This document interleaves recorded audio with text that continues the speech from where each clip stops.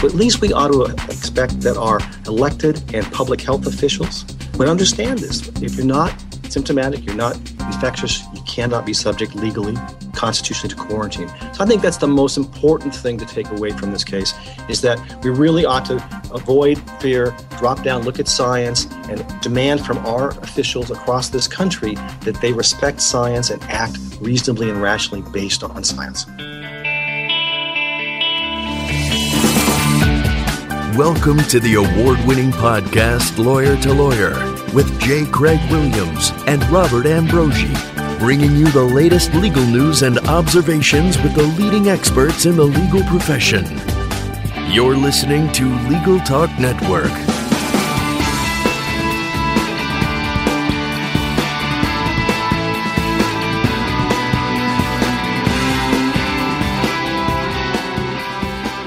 Hello and welcome to Lawyer on the Legal Talk Network. This is Craig Williams coming to you from Southern California. I write a legal blog called May It Please the Court. And this is Bob Ambrogi coming to you from just outside of Boston, Massachusetts, where I write a blog called Law Sites and another blog called Media Law. Bob, before we introduce today's topic, we'd like to thank our sponsor, Clio, an online practice software management program for lawyers at goclio.com. Since the 14th century, diseases such as Black Death, leprosy, cholera, typhoid fever, and Ebola have haunted the psyche of mankind and have led to the detainment of people for the common good. Of course, we're talking about the use of mandatory isolation and quarantine as a means of protecting a population from a deadly disease. But what does that mean for the rights of the individual? And building on the prior recent outbreak of Ebola, has caused healthcare authorities at both the federal and state levels to isolate and quarantine several American citizens. From doctors and nurses to grade school students, these recent exercises of government power have been aimed at individuals feared to have been exposed to the deadly disease. Today we're going to talk about the legal implications of quarantine, and to help us do that, we have two guests. First of all, joining us today is Gary Phelan. Gary Phelan is a shareholder at the law firm of Mitchell and Sheehan, BC, where he represents employees and employers in a wide range of matters, including disability and age discrimination, family responsibilities discrimination, wrongful termination, and severance negotiations. With particular pertinence to today's discussion, Gary Phelan was recently involved as the attorney representing a Connecticut family whose daughter was not allowed to return to school after she had attended a family wedding in Nigeria for fear that she'd been exposed to Ebola. That case, which received national attention, has since been settled, and the girl has returned to school. And although Mr. Phelan won't be able to get into the details of that case, he is here with us today to discuss individual rights and the legal implications for those who are isolated and quarantined. So welcome to Lawyer, Gary Phelan. Well, thank you. And in addition, Bob, we've got joining us today Professor John Thomas from Quinnipiac University School of Law, where he teaches health law and intellectual property. He's been published over 170 times on topics such as gun violence, health policy, politics, autism, juvenile justice, and music. In addition, he's spoken on health law topics across the U.S. and internationally. And finally, kind of surprisingly, he's a freelance writer and a guitar player with a recent literary work titled Kalamazoo Gals, a story of the extraordinary women and Gibson's banner guitars of World War II. Welcome, Professor John Thomas. My pleasure to be here. Well, before we get into the discussion, a little bit more background on this. According to the World Health Organization, the average fatality rate for those who contract the Ebola fever is 50%. The virus was transmitted to people from wild animals and spreads in the human population through human-to-human transmission. Ebola first appeared in 1976 in two simultaneous outbreaks, one in Sudan and the other in the Democratic Republic of Congo. The latter occurred in a village near the Ebola River, from which the disease derived its name. The current outbreak in West Africa, with the first cases notified in March of 2014, is the largest and most complex Ebola outbreak since the virus was discovered in 1976. Well, so one of the questions that we wanted to ask Professor Thomas is, what's the legal construct of the government to be able to quarantine people in situations like Ebola outbreaks? Sure. We have a federalist system, so two sets of governments governing all of our conduct, the federal and the state. Under the federal government, the authority comes from Congress, which passed the Public Health Service Act just during World War II, 1944, in fact, and that provides the Health and Human Services Secretary the ability to issue quarantine orders, and the CDC, the Centers for Disease Control, implement those orders. The federal government has authority to quarantine only for those diseases listed by the president on an executive order. And in this context, the executive order includes hemorrhagic fever, which is what Ebola is. So that's the federal government. The federal government has control over any patient with an infectious disease moving across international boundaries or across state lines. Within the state, we reflect upon the state government, and the states have an inherent authority to protect the safety and health of their populations. And it's called a police power. It makes sense, sort of intuitive language, and that gives the state inherent authority to make orders about quarantine or isolation. In most states, those orders come from the public health official. In some states, those orders come from the governor. Gary Phelan, I know that my understanding is you don't want to get into the details of your case, but in your case, this really wasn't, as far as I understand it, the state or the federal government. This was something that came from the local school. After your experience with this, do you think that local entities like this or state or federal entities have a legitimate interest in attempting to quarantine citizens in this manner? Well, they certainly have a legitimate interest, as reflected, by the police powers and their authorized act in the interest of public safety. The problem is when those determinations are made by public opinion polls and not based on medical evidence. In my case, the reason why it wasn't a quarantine issue and wasn't triggered by all the things we're going to talk about with quarantine, because it involved a student who was not allowed to go to school. So she was barred from entry as opposed to being quarantined under the state, the governmental police powers. And that's why that case was under the Americans with Disabilities Act.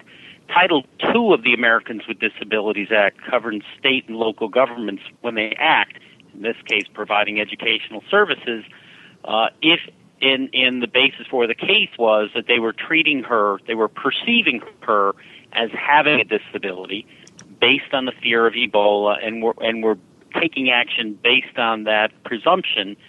In order, if they were to do that, they would have to meet under the Americans with Disabilities Act, what's known as the direct threat defense, and they couldn't do that because she had not been diagnosed, with any sort of medical issue whatsoever, let alone Ebola.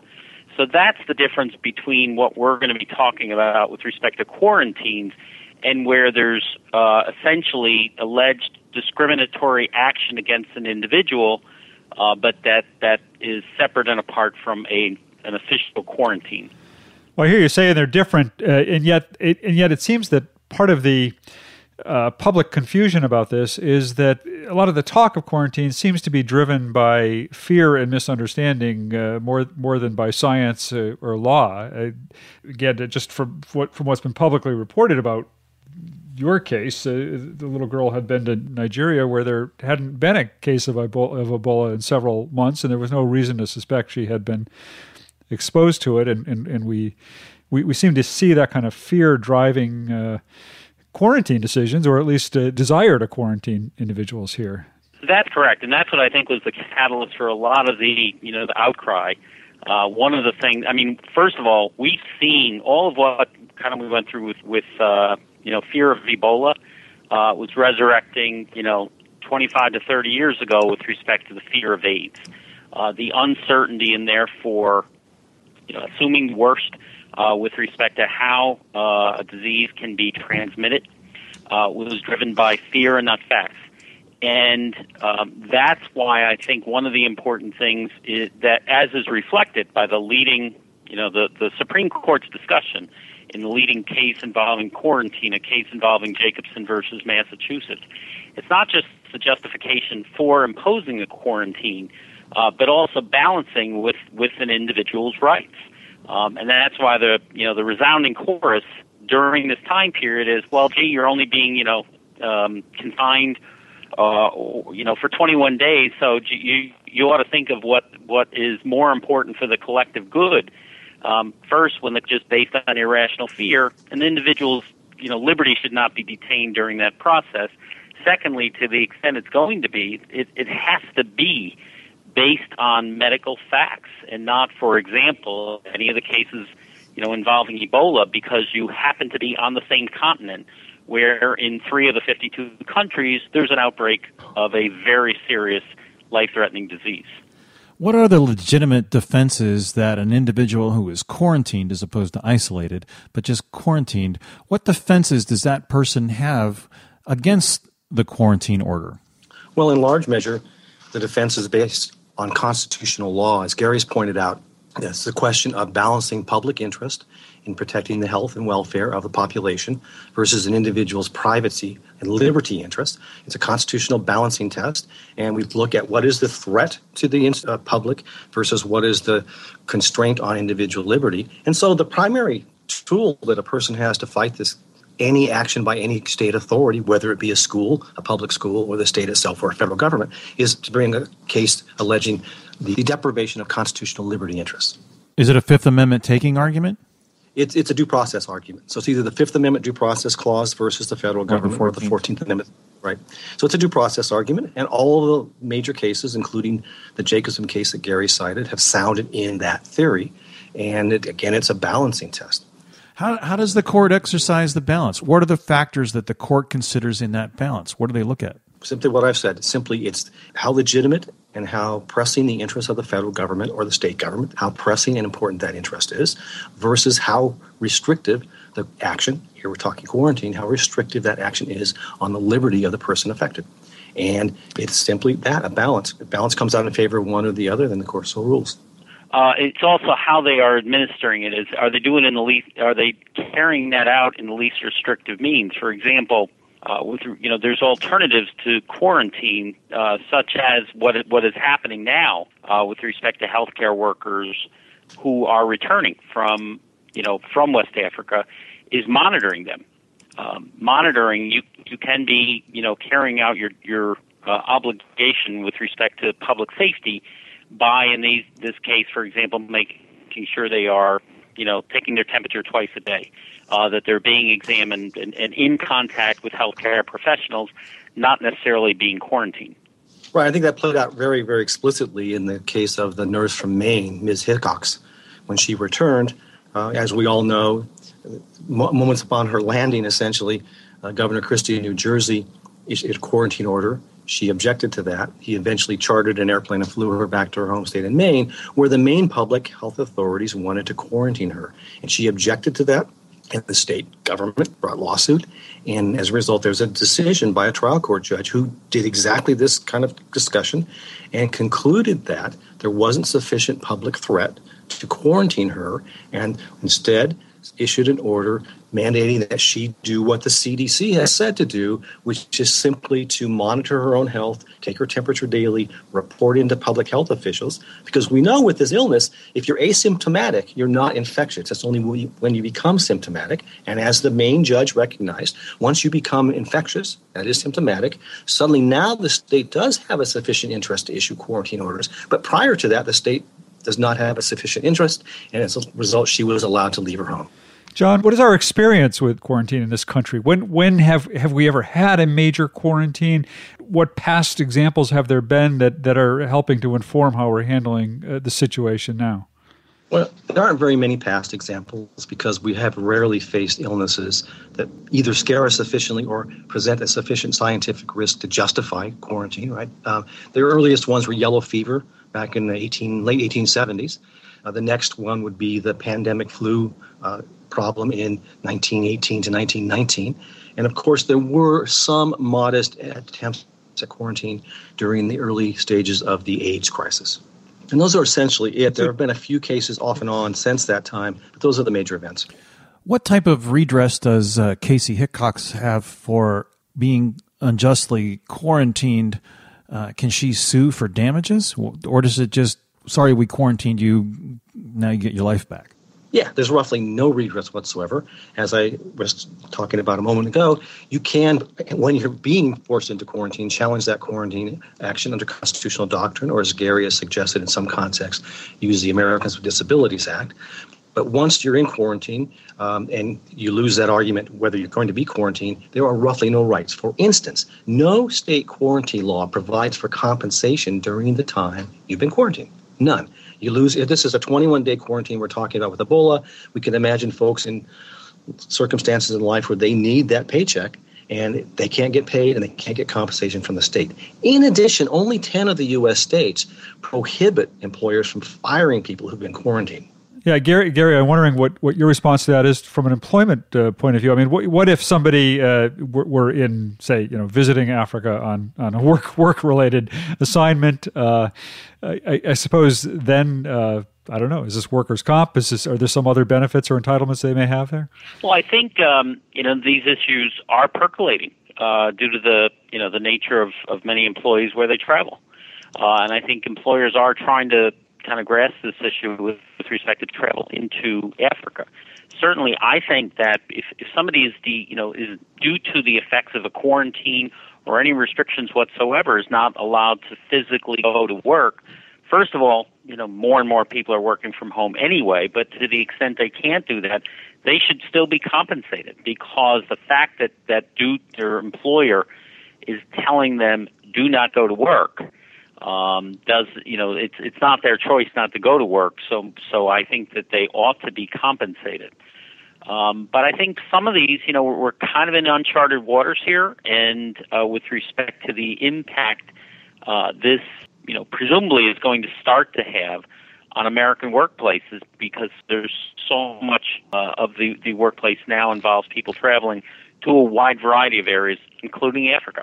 And Gary makes a good point about the morality of compensating people for lost work. But again, no state provides a right to compensation. There is no legal theory that justifies compensation. And the offending party, the government, has immunity from liability under these circumstances in states. So though we might think there's a moral right to it, there is no legal right to obtain compensation.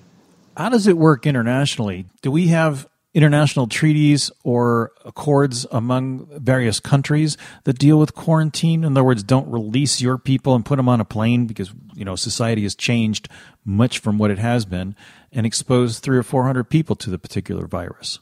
What are the international laws? Craig, we're going to pick up your question in just a second, but before we move on to continue with your question, we need to take a short break and hear a quick word from our sponsor, Clio.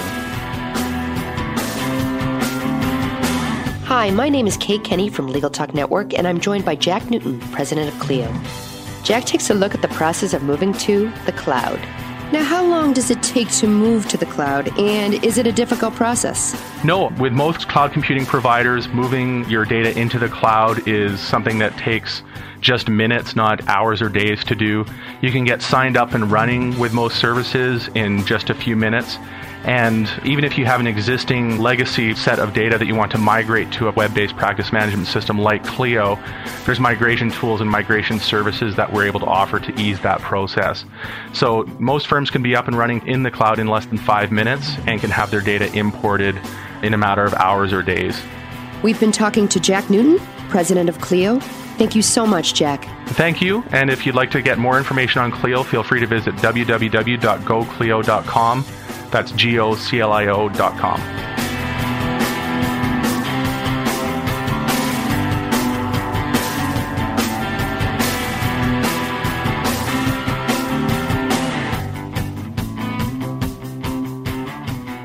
Welcome back to Lawyer. I'm Bob Ambrogi, and with me today is Gary Phelan from Mitchell & Sheehan, PC, and Professor John Thomas from Quinnipiac University School of Law, talking about legal rights and Ebola quarantine.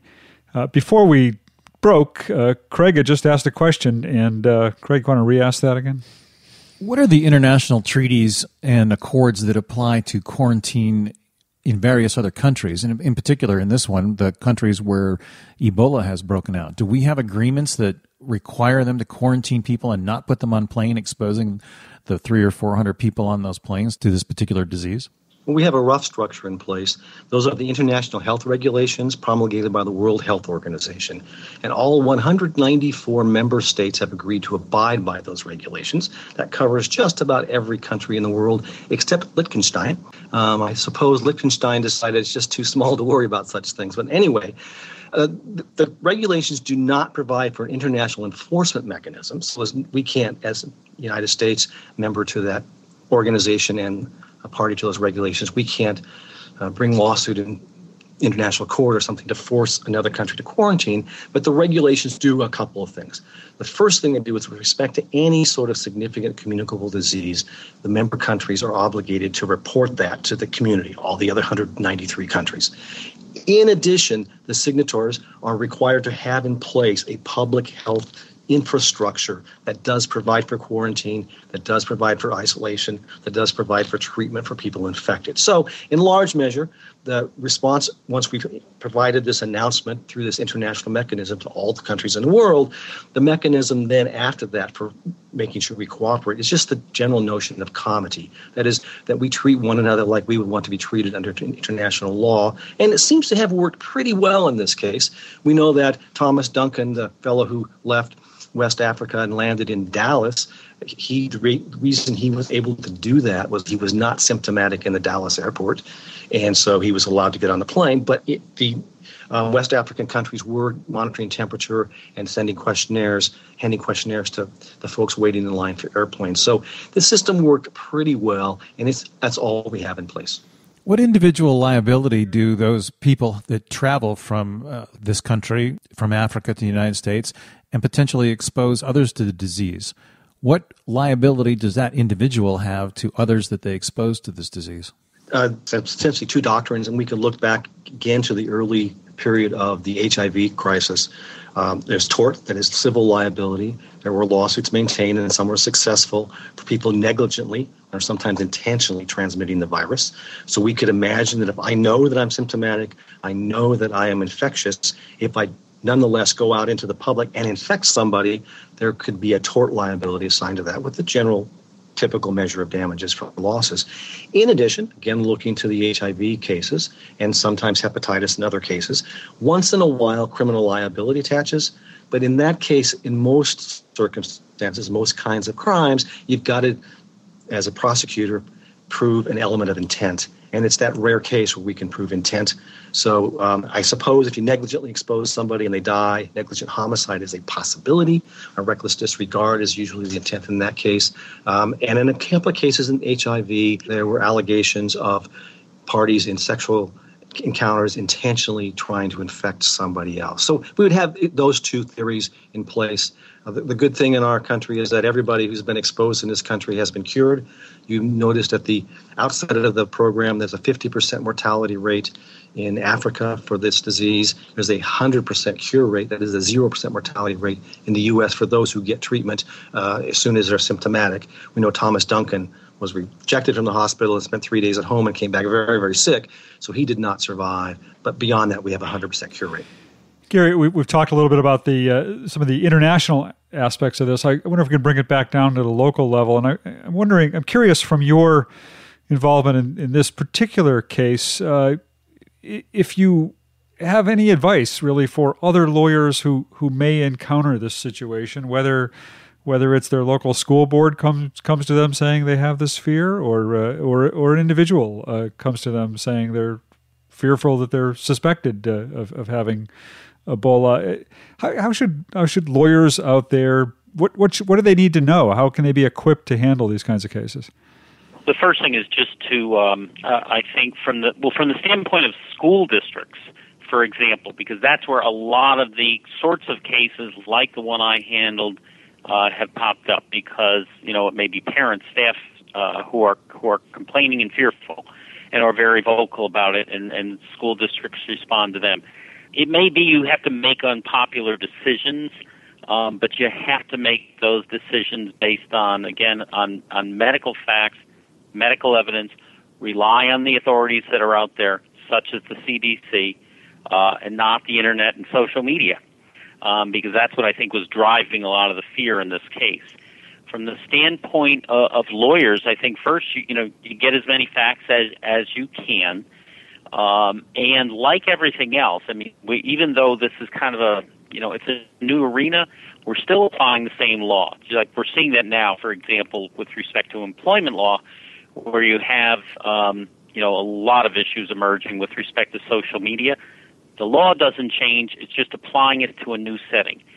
And it's the same principle here of talking about, all the various principles that John was talking about with respect to tort law, with respect to criminal law, with respect to discrimination law.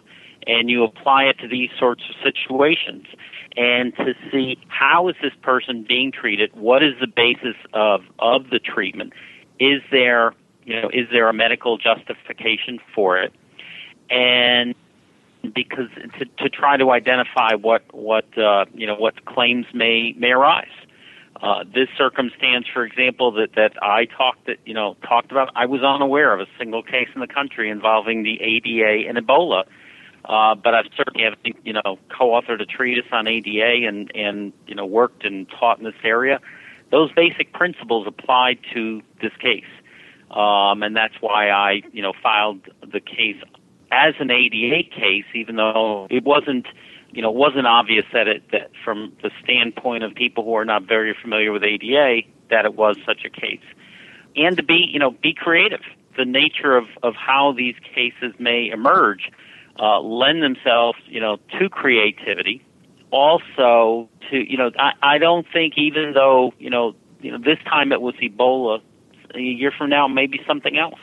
It may be that now that words like quarantine are not now part of the lexicon, you might start to see these sorts of measures taken with respect to genuine things to be fearful of in this country, such as the flu, which often become epidemic, around this time of year, around the winter, in schools and colleges. So that's what my overall advice would be. Thank you. We're getting near the end of our time for this program, and we always like to close by giving our guests an opportunity to share their final thoughts on this topic. As you do that, I also invite you to let our listeners know how they can follow up with you if they care to do that. So, John Thomas, let's start with you. I think this is a really interesting and instructive case for the United States public, its court systems, and of course its lawyers.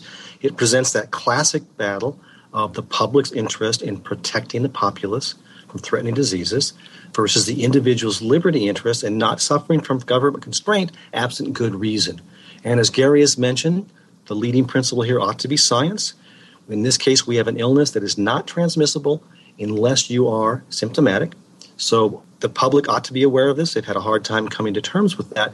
But at least we ought to expect that our elected and public health officials, that is our governors and our typically public health departments, would understand this. If you're not symptomatic, you're not infectious, you cannot be subject legally, constitutionally, to quarantine. So I think that's the most important thing to take away from this case, is that we really ought to avoid fear, drop down, look at science, and demand from our officials across this country that they respect science and act reasonably and rationally based on science. Thank you very much. And if our listeners wanted to follow up with you, where can they find out more about what you're up to? The easiest way to find me is to go on to Quinnipiac's website or just email me at john.thomas@quinnipiac.edu. And Quinnipiac is QINNIPIAC. Thanks. Thanks a lot. And Gary Phelan, your final thoughts.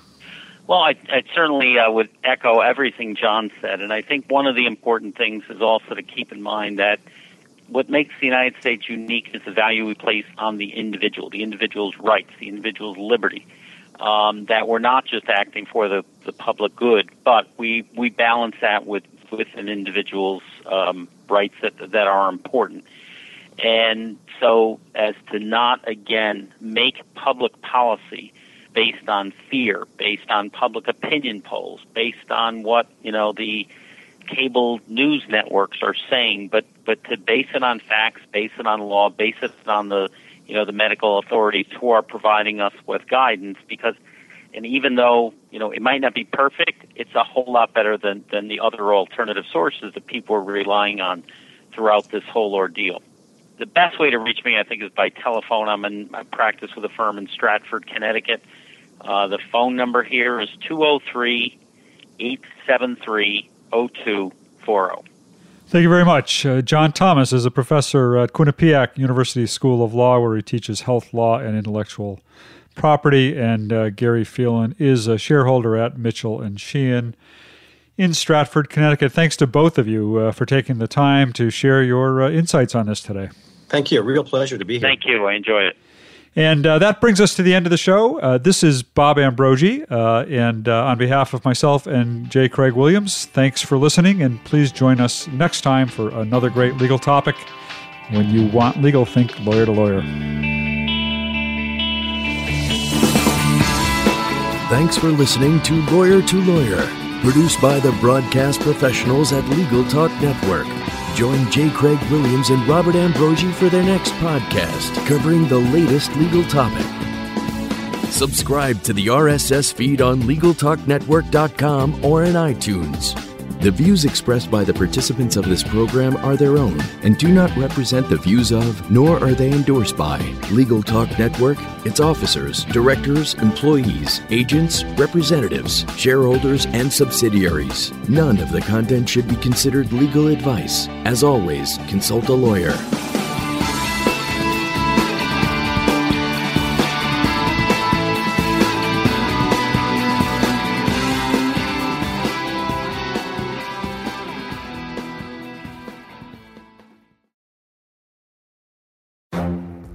The Lunch Hour Legal Marketing Podcast, your resource for the tips and tactical advice you need to grow your business. Plus, keep up with the news and commentary you crave to stay one step ahead. It's hosted by me, Guy Sakalakis.